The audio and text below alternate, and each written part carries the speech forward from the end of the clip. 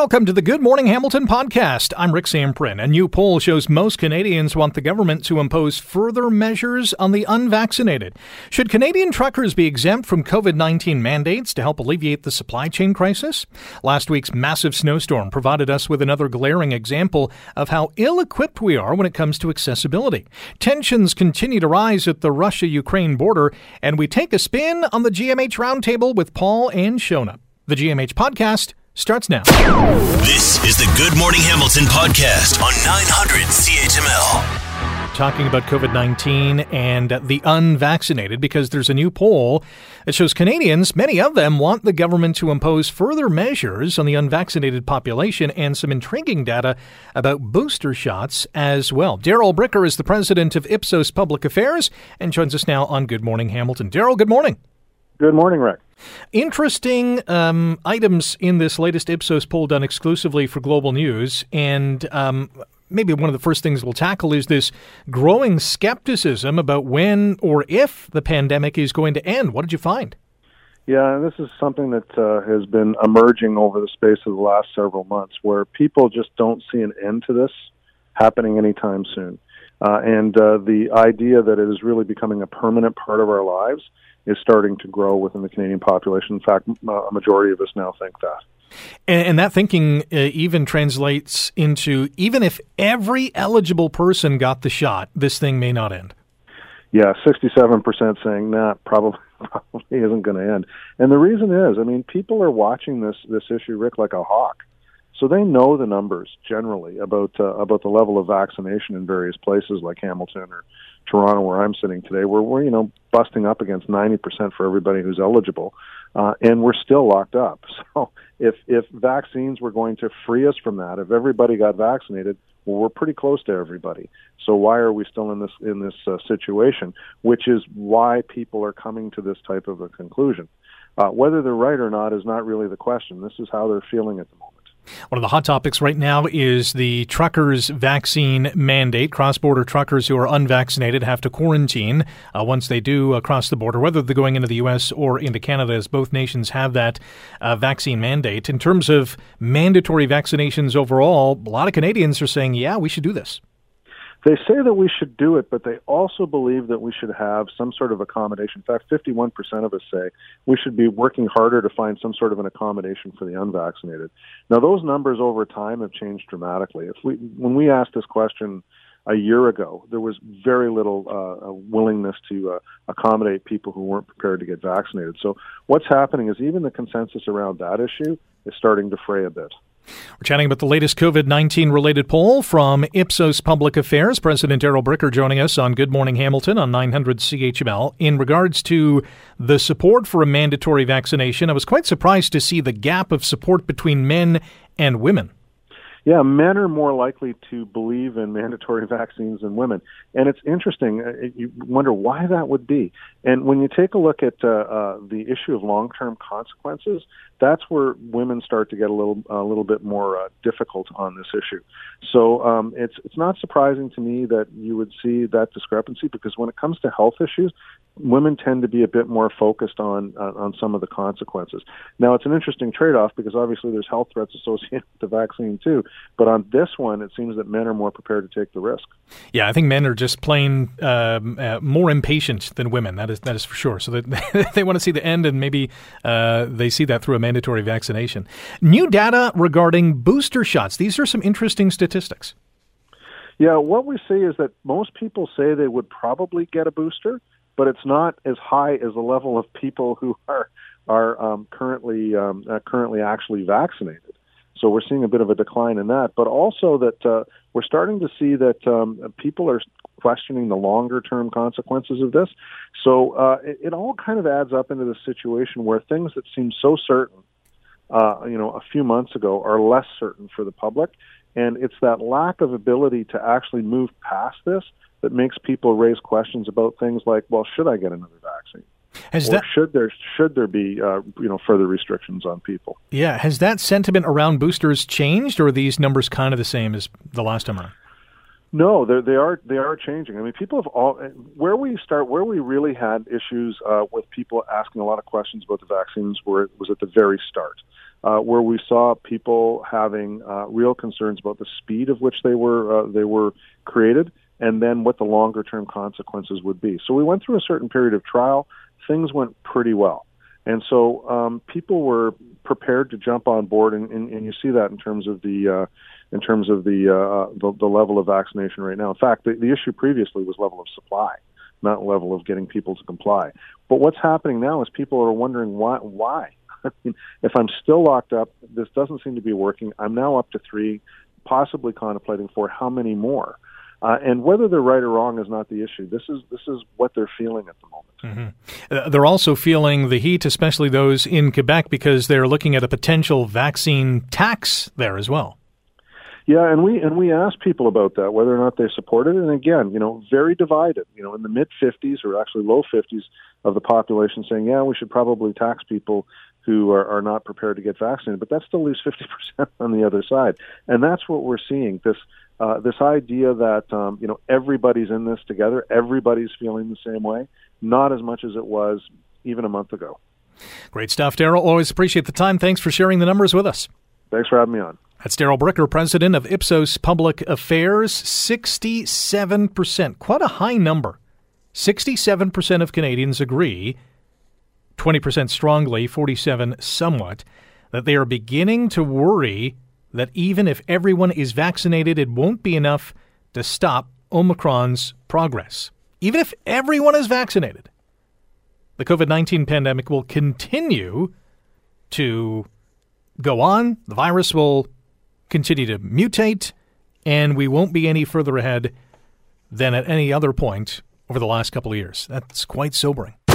You're listening to the Good Morning Hamilton podcast from 900 CHML. I've always said getting vaccination levels up, but also using rapid tests and other tools to make sure products get to store shelves, that's what a government needs to do, and that's what we'll continue to advocate for. That is Progressive Conservative leader Erin O'Toole repeating his call for Prime Minister Justin Trudeau to lift the vaccination mandate for cross-border truckers. Similar story in the U.S.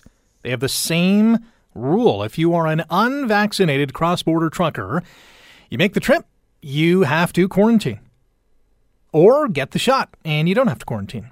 Should Canadian truckers be exempt from COVID-19 mandates to help the supply chain crisis? It was our Twitter poll question yesterday, and it was Good Morning Hamilton's first ever 50-50 split. So today I'm asking you to share your thoughts. Do you support this Freedom Convoy that's going from BC to Ottawa on Saturday? 905-645-3221, star 9900 on your cell phone. Should Canadian truckers be exempt from COVID-19 mandates as we all try our best to alleviate the supply chain crisis? In many cases, it's out of our hands. Are you behind the truckers, or should they just get the shot? Just get the shot. Let me know, 905-645-3221, star 9900 on your cell. This is a tricky one because, I want everyone to make their own choice. But the fact of the matter is there are consequences with the choices we make, whether it's getting the shot or doing whatever. There is consequences for whatever decision you make. You want to cheap out on a home renovation? Well, hey, there's going to be consequences with that. You're not going to get your children vaccinated against COVID-19? Well, there could be a consequence against that. And there just might be. Do you support this Freedom Convoy? Should Canadian truckers be exempt from COVID-19 mandates to help the supply chain crisis? Joe has called into the program. Good morning, Joe. How are you? Not bad. How are you? I'm not too bad. What do you say? Are you for or against truckers being exempt? I say let them truckers roll, because at the end of the day, the vaccine really only is for the person taking it. So that consequence that you had just mentioned for not getting the vaccine is something that they will take upon themselves. And so that's let them roll. Let's get the stuff on the shelves and deal with this ridiculous inflation crisis that our illustrious leader has created. So, Joe, there is a consequence to the general society as well. I mean, people are ending up in hospital. A trucker may, or never mind truckers, anyone can be unvaccinated and, end up in hospital. And now we're using resources to care for that individual. Yes, and that individual has already paid for their resources via the taxes, the same as everybody else had. Very true. Very true. Joe, appreciate the call. Take care. 905-645-3221, star 9900 on your cell. Yeah, that trucker's paid taxes. Yes, that trucker has the right to say yes or no on the COVID-19 vaccination. If they get the virus, they'll end up in hospital, hypothetically. They'll put a strain on the healthcare system. Not to say those who are vaccinated don't end up in the hospital, because we're seeing that as well. But stats and data is showing us that those who are unvaccinated not only end up in hospital, but end up with those worse symptoms, end up on those ventilators, end up in the ICU, stay there a lot longer. Some of them are dying, so it is putting some pressure on the healthcare system, some unwanted pressure on the healthcare system. 905-645-3221, star 9900 on your cell. Do you support this Freedom Convoy? Should Canadian truckers be exempt from COVID mandates, all in an effort to help alleviate the supply chain crisis? Prime Minister coming out saying, hey, listen, rules are in effect. You don't get vaccinated, you have to quarantine. Sean is on the line. Good morning, Sean. How are you? Good. How are you? Not too bad. What do you say? I'd say they should have the right to choose, just like everyone else. The government doesn't have a right to dictate what we do with our bodies. People smoke for years. They weren't forced to pay for medical services. Nothing about this pandemic has been consistent. If the government wanted to really care for us, they would have shut down international travel when the virus started, but that persisted for a long time. Their policies and procedures have been very inconsistent, and the medical research has been inconclusive. So if somebody wants to take the chance, I think let them. All right, thanks for the call, Sean. Thank you. And again, the government is not forcing the truckers to get the shot. What the government is saying is, listen, if you don't get the shot and you're a cross-border trucker, you have to quarantine. That is the penalty box, if you will. We will follow the Freedom Convoys. It rolls on to the nation's capital and culminates in Ottawa on Saturday.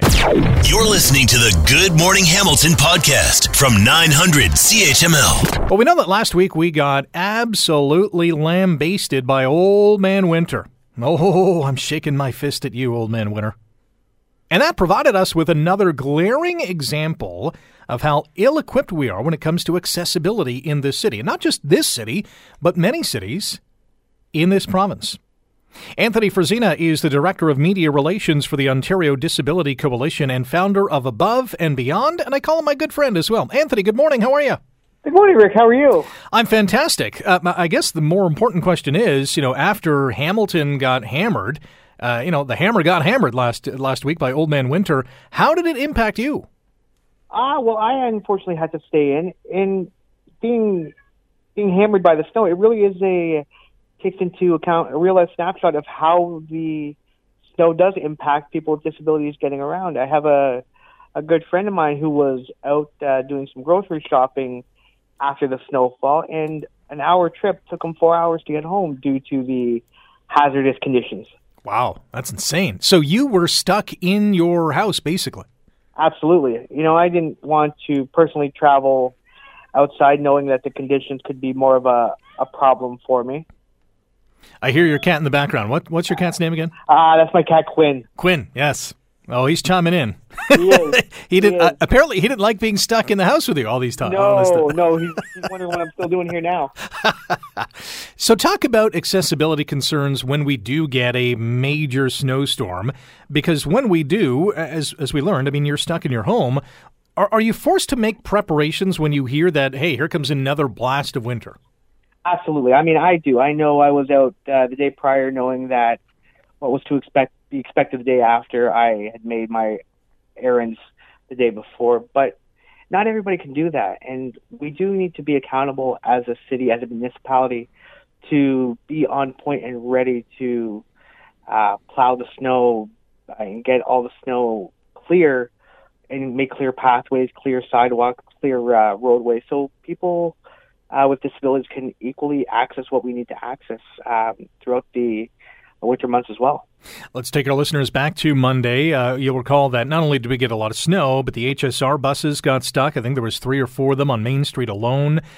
Darts canceled its service. Snow plows buried sidewalks in snow.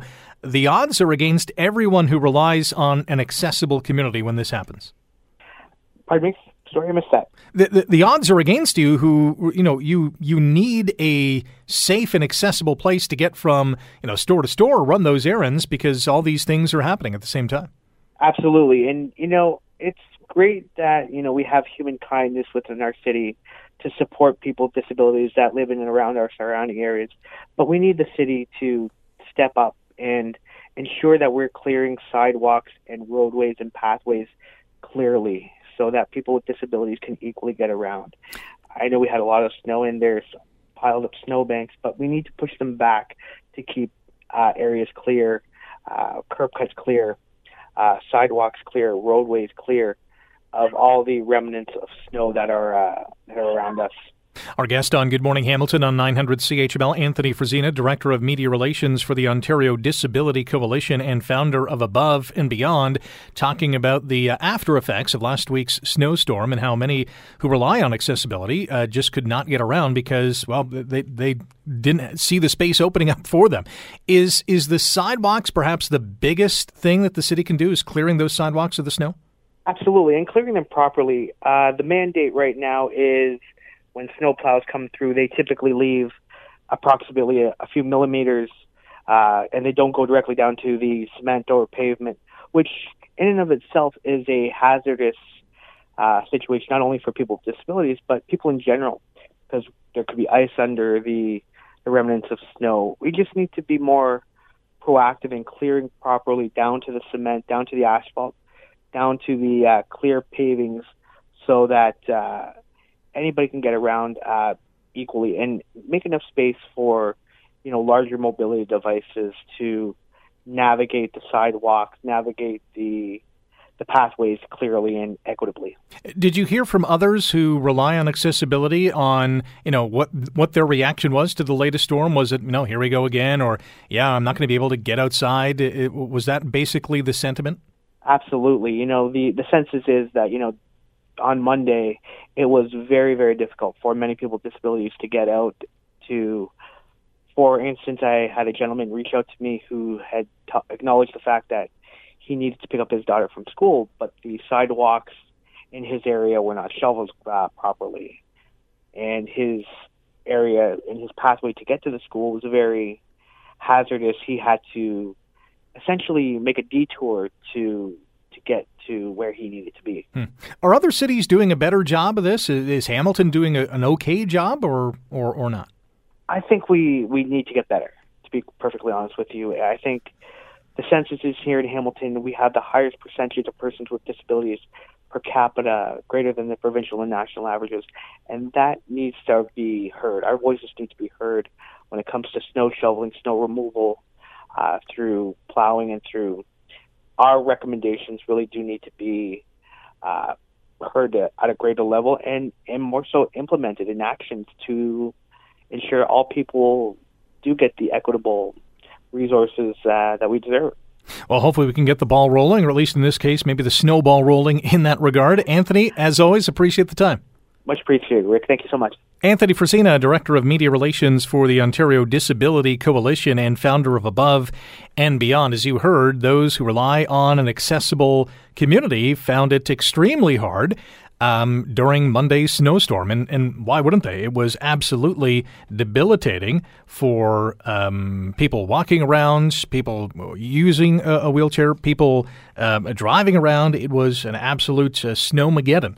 But there are some things that this city, as you heard from Anthony, can do a little bit better, or a lot better in some regards, to make that space, that area, a lot safer. You're listening to the Good Morning Hamilton podcast from 900 CHML. We are extremely concerned about the Russian aggression and the ongoing threat of further invasion into Ukraine. That is why we've worked with our diplomats, our military in place and around the world to ensure that we're doing everything we can, whatever eventuality comes up. That is Prime Minister Justin Trudeau holding a 3-day virtual retreat with his cabinet, and the number one item on the agenda is tensions at the Russia-Ukraine border. Yes, those tensions are escalating as we speak. Welcome back to Good Morning Hamilton on 900 CHML. Rick Samprin with you. Thanks for joining us and making us a part of your morning on this day. Marcus Kolga is the founder of DisinfoWatch and a senior fellow at the Macdonald-Laurier Institute and joins us now on Good Morning Hamilton. Good morning, Marcus. Thanks for having me on. Hey, thanks for coming on. As we know, this retreat is ongoing, and cabinet ministers are weighing the pros and cons of sending military equipment to Ukraine. We know there's a special forces unit in that nation. What are the pros and cons of sending those aircraft or those vessels or those military weapons? Well, I think it's primarily military weapons, defensive weapons. It could be anti-tank. It could be surface-to-air weaponry that would help defend Ukrainian sovereignty. The cons are that I think that the Russian embassy in Ottawa and the foreign ministry of Putin's foreign ministry would probably make some noise. They would complain about it. They would complain that Canada is escalating the situation, which is it's utter nonsense. Vladimir Putin has spent the past 8 years engaged in a grinding war in eastern Ukraine. Let's not forget that in 2014, his forces invaded Crimea and illegally annexed it. And certainly over the past 6 months, he has engaged in a massive military escalation and mobilization on Russia's borders with Ukraine. There are well over 100,000 troops now stationed on those borders. They're on high alert. They are ready to go at a moment's notice and attack Ukraine. And so, Vladimir Putin will try to blame Canada for escalating that situation if we send any sort of weaponry or support to Ukraine. The pro of doing so would signal to Vladimir Putin that the kind of schoolyard bullying diplomacy that he's engaged in, bashing about the countries that he borders, whether it's Belarus, Ukraine, Georgia, Estonia, Latvia, Lithuania, the list goes on and on, that he can no longer do this, and that Canada, along with our allies in the United Kingdom and the United States and the Baltic states, will support those who are facing his bullying. Sending those forces, or sending rather defensive weaponry to Ukraine, also helps defend democracy. This is a country, Ukraine, that is aspiring to become a full-fledged member of the community of Western democracies. It wants to become a European nation. It aspires to become a member of NATO because it wants to ensure that its people can prosper in a free and open society. Supporting that sort of an aspiration, there is nothing wrong with that. This is something that Vladimir Putin completely abhors. He cannot stand it when neighbors, former countries occupied by the Soviet Union, become prosperous democratic nations. And so, these are the stakes that we're involved in. And I really do hope very much that the cabinet does decide to send that support to Ukraine to support its democracy and its sovereignty. Our guest on Good Morning Hamilton on 900 CHML, Marcus Kolga, founder of DisinfoWatch, senior fellow at the Macdonald-Laurier Institute. Quite a big challenge for new Defense Minister Anita Anand to, this is probably her first big kind of go-round with a major international issue. Yeah, no, it's talk about getting thrown in the deep end. This is definitely going to be a challenge, and one that's unlike any that I think the past, probably 10 defense ministers have had to take a look at. Like I said earlier, the stakes are truly high. And certainly Russia, countries like China, Iran, other authoritarian regimes are keeping a very close eye on how Canada and more broadly the West responds to this challenge. I've sort of mentioned the fact that Vladimir Putin is a bit like a schoolyard bully, and he truly is. Right now, he's got Ukraine by the lapels. He's shaking them down. If we don't stand up to this, he will move on to other countries. China, who's keeping a very close eye on this, obviously has its sights set on Taiwan.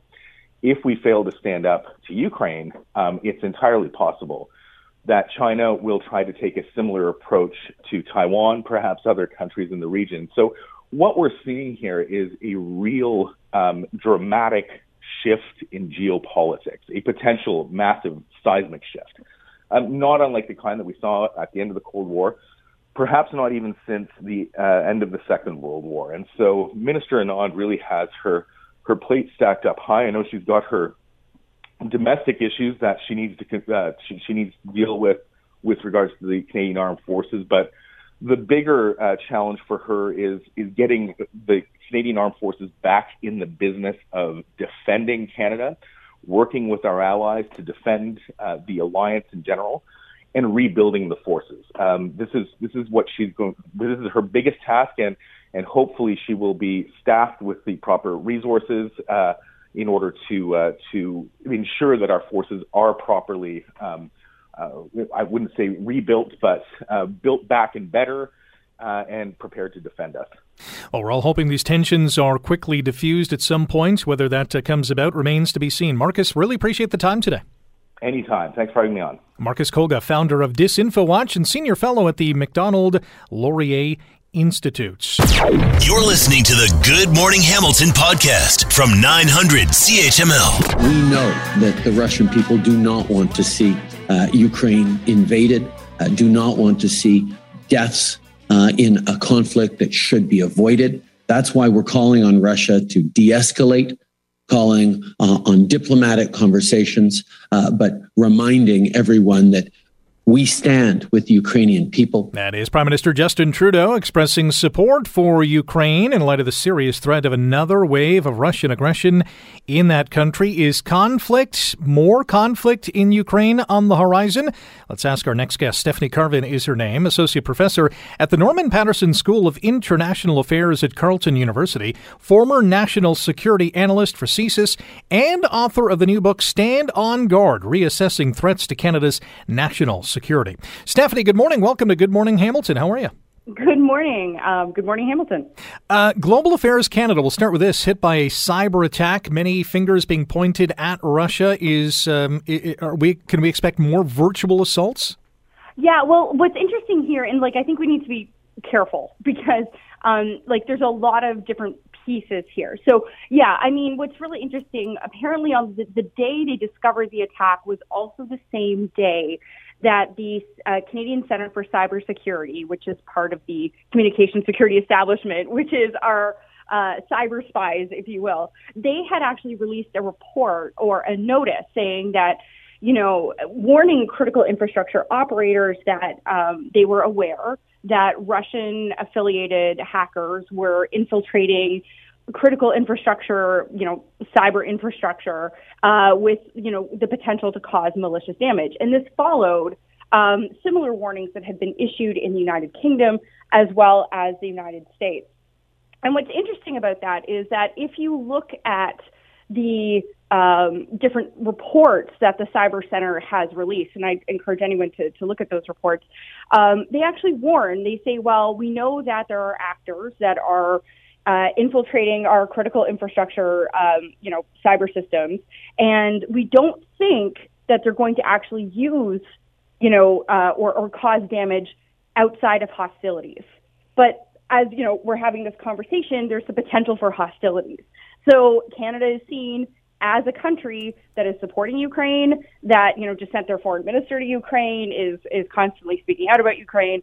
There is the potential for Russia to actually use its kind of cyber hackers to punish Canada for its support by attacking our critical infrastructure. This is something we've seen Russia do multiple times. So that's the first issue. It's a lot. The second issue, and happy to talk about any of this, but the second issue is that now we have found out that there was a cyber attack on Global Affairs Canada. I'm assuming it's an attack. They're calling it a cyber incident. But basically what that, they're calling it a cyber incident. What I suspect is that there was some kind of intrusion by a foreign actor. That seems to be what's implied in the language being used. I've had conversations with people in the government who were all kind of saying, yeah, it's probably a hack. So it's probably a hack. But we can't assume it's Russia for a number of reasons. The first thing is there's no shortage of countries that are interested in our foreign affairs department, right? Iran, China, North Korea, Saudi Arabia, even India. These are all countries that have really robust cyber capabilities and have an interest in knowing what Canada is actually up to. So it could be one of those countries, and lots of countries trying to get into our cyber systems. But the timing here is interesting, right? While we're waiting for the technical analysis, the cyber attack occurred, or the cyber intrusion occurred while our foreign minister, Melanie Joly, was actually in Ukraine, speaking out for Ukraine and these kinds of things. So there is a coincidence here, but, it's really important in these kind of things that correlation does not equal causation. Yeah, let me jump in because we only have a minute here, Stephanie. But sorry. No problem. That was a great breakdown. We've heard that NATO allies like Denmark and Spain are sending military aircraft, vessels, weapons to Ukraine. Does this put pressure on Canada to follow suit, or are the anti-defense weapons that we're contemplating sending, is that going to be enough? There's other things that we can be doing in this space. Even just shoring up the Ukrainian financial system at this point, I think would be almost a bigger help to Ukraine. I think we should have cyber expertise. And certainly if there is any conflict that, the information space is going to be one area where, that's going to be attacked. Canada should be supporting that. So I don't think our support necessarily has to be military support. I think it can also be in terms of cyber support, financial support, and just trying to keep the thing that threatens Russia the most is the fact that Ukraine is a functional democracy on its border. Let's keep that democracy going however we can. Stephanie Carvin is her name, former national security analyst for CSIS, author of the new book Stand on Guard, Reassessing Threats to Canada's National Security. Pick it up for your e-reader, online, or at your favorite bookstore. Stephanie, appreciate the time today. Thanks for joining us. Hey, thank you so much. You're listening to the Good Morning Hamilton podcast from 900 CHML. Can you believe that it's 2 years ago today we got our first confirmed case of COVID-19 in Canada? Oh. So in some ways, it's hard to believe, and in other ways, it seems like it was 15 years ago today. Yeah. It was 2 years ago today we got the first case, eh? 2 years ago today, first case confirmed at Sunnybrook Hospital in Toronto. I was watching a video on YouTube yesterday, and the person said to me, or said on the thing, it's quite scary because there may be a case of COVID or coronavirus, the novel coronavirus. Yes. There may be the first case of the novel coronavirus here in Ontario. We'll have to see what happens. And I thought, well, what happened was quite the story. It's a horror story. Yeah.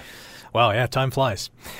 Big story in the Eastern European region, obviously Ukraine and Russia, tensions rising along the border. What's your level of concern on this? Shona, you want to start on this one? They're so good at hacking, they could just take over the country's computers. Yeah, that's the new type of warfare, right? That virtual kind of warfare that we're seeing. Global Affairs Canada's operations got hacked, and many people pointing the finger to Russia. But these incursions, you cannot let them get away with another Crimea. You just can't. Yeah. Because they've been looking towards Canada and the Northwest Passage and the Arctic, and they really want to have the North Pole, mostly for what can be found underneath. Yeah, Santa Claus aside, yes, there's a lot of stuff. Not Santa Claus. Even Ireland quite concerned because Russia's saying, "Hey, look at all our fine military gear," and Ireland's like, "No, thanks, you can put it away now." Exactly. Yeah. Paul, are you concerned? Well, I know Shona says you can get involved in hacking, but they want that land. They want that land for their oil. Yeah, oil that's in there, and they also want them. This has a lot to do with NATO. Oil is one huge part of it, but a lot of this involves NATO, and the fact that they are afraid that the Ukraine may try to join NATO, or they're using this as a way to push NATO back from other areas. if they were to invade Ukraine, I mean, there's two countries that Finland and Sweden are not as part of NATO, and a lot of people believe the minute if they were to go into Ukraine, Finland would join NATO immediately. So you'd lose the angle there. So here's my thing: as long as there are still negotiations with Russia involved in anybody, whether it's the United States or whether it's with NATO or whether it's with Germany or with the other countries that are involved, as long as they're still talking, my fear level goes down. The minute those talks end, my fear level goes up. Yeah, I'm right with you, because no news is usually bad news in this case, because, when they're not talking, you know that they're planning, and usually that planning is not something we want to see. Entertainment Weekly has released its list of the top 25 TV themes of the 21st century. So this is 2000 and later. Number 1 on the list. I'm just a girl in love. La, la, la, lovey-dove. I can't be held responsible for my actions. She's an ingenue. I have no underlying issues to address. I'm certifiably cute and adorably obsessed. They say love makes you crazy, therefore you can't call her crazy. 'Cause when you call her crazy, you're just calling her in love. Blam! Yeah, number 1 on the list is that popular sitcom Crazy Ex-Girlfriend. Really? I've never even heard of this show. I was just going to say, I'm glad you played the entire thing for me, because when you started it, I had no idea what it was. That's the number 1. That's the number 1 TV theme of the 21st century. If you're doing a list and you come up with that as the number 1, you got to quit doing lists, because you do not have a talent in this. I agree. So number 3 was Succession, which has a great theme song. Number 2, The OC, and Crazy Ex-Girlfriend. I thought Game of Thrones would easily be number 1. That was, when you heard that, you thought, okay, let's go. Let's do this. It's a symphony, and it had to be, because they had the longest credits, I think, in they had to show all the regions, right? The North, and Yeah, Shona knows that, I said I love the Succession theme song, and the fact that music plays in various forms all the time through the show with great use. I mean, it is... I just love that whole music that's involved with Succession. I think it's fabulous. We actually got a tweet from Rocco Rossi from the Ontario Chamber of Commerce who says, hands down, the Ventures theme for Hawaii Five-0, which is not in the 21st century, but I get his. If you're going to back then, I want to go with Hill Street Blues. I love that one. I love that one. For sure. But Hawaii Five-0 was really good too. But that is the wrong century, Roscoe. Yes. Well, I had Fat Albert, and that is certainly the wrong century too. That's what threw me off when we were going in for a news tease, and you said, here's my favorite. I'm thinking, I don't think that's this century. Hard to believe we're 22 years into this new century. Holy cow. Last one for you. What food were you forced to eat as a kid and you still refuse to eat as an adult? My wife put this on Facebook the other day, and her answer was salmon. Mine is liver. The worst food on the planet. I am with you. Yeah. Because my mother was great at many, many things. Yes. Cooking liver was not among them. Is there a way to cook it to make it taste good? No, I don't even think there is. I would tell a story goes back as a child. My mom actually was a really good cook. But like so many people, you try to save dollars and try to save pennies and all that kind of thing. So we used to use, I guess, beef liver, but she tried these chicken livers and made this recipe. Well, it didn't matter. You could have created this entire thing around it. The chicken livers were still the base of it, so immediately it became we gave it to our dog, Frisky, who literally would eat anything, and Frisky looked at it, turned up, and went straight to the back door, like, wow. I don't want to go near this stuff. It's like, I think there's a chef that you interviewed in London who has a restaurant that is using marijuana or cannabis. Yeah. And it's like, that wouldn't help either. How are you going to change or hide or complement that distinctive flavor? Yeah, can't do it. Liver at the top of the list. Thanks for listening to the Good Morning Hamilton podcast. You can listen to the show live weekday mornings from 5:30 to 9 on 900 CHML and online at 900CHML.com. The Good Morning Hamilton podcast is available on Apple Podcast, Google Podcast, and wherever you get your favorite podcast. I'm Rick Samprin. Thanks again for listening, and don't forget to subscribe to the podcast. It's free, so you never miss an episode, and make sure you rate and review.